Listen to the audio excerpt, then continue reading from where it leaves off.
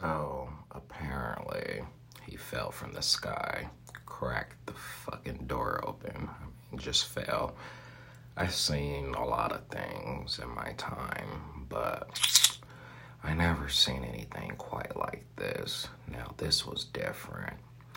The boy fell straight from hell. Biggie Smalls was talking to God. They stared at him. For the boy thought Biggie Smalls was God. So he told Biggie Smalls, "When I die, I'm going back to hell. Fuck the world, no bologna in the cheese. Something to flip," for Biggie smacked the fuck out of him. He went to hell. Snoop Dogg's The Bones of the Hellfire tore his body limb from limb. And each bite, each pull of his bones cracking and blood squirting on the floor. There was definitely blood on the dance floor. For this, Michael Jackson did not laugh, none at all. He didn't even tell the dogs to beat it.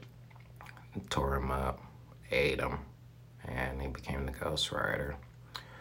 When he looked in the mirror, he started telling bad jokes.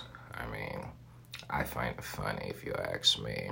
But then at the same time, he's a good kid, good guy, down to earth, cook for you, wash the car, clean your shoes, all that good shit.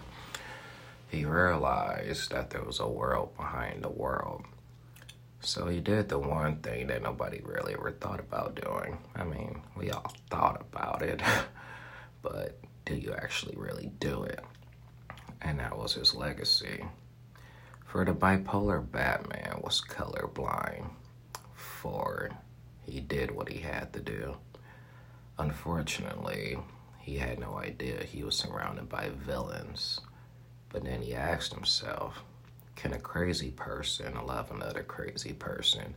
For the adaptation of the art of his nature, he realized his evolution was beyond his comprehension.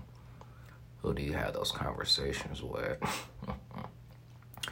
The birds and the bees were just the beginning of his climax, for he is now blind as a bat, for he understands how to give a man a heart attack. He's gonna come back, and when he comes back, it's not gonna be pretty. He's gonna take back what belongs to him. He rebuilt Doug's mansion.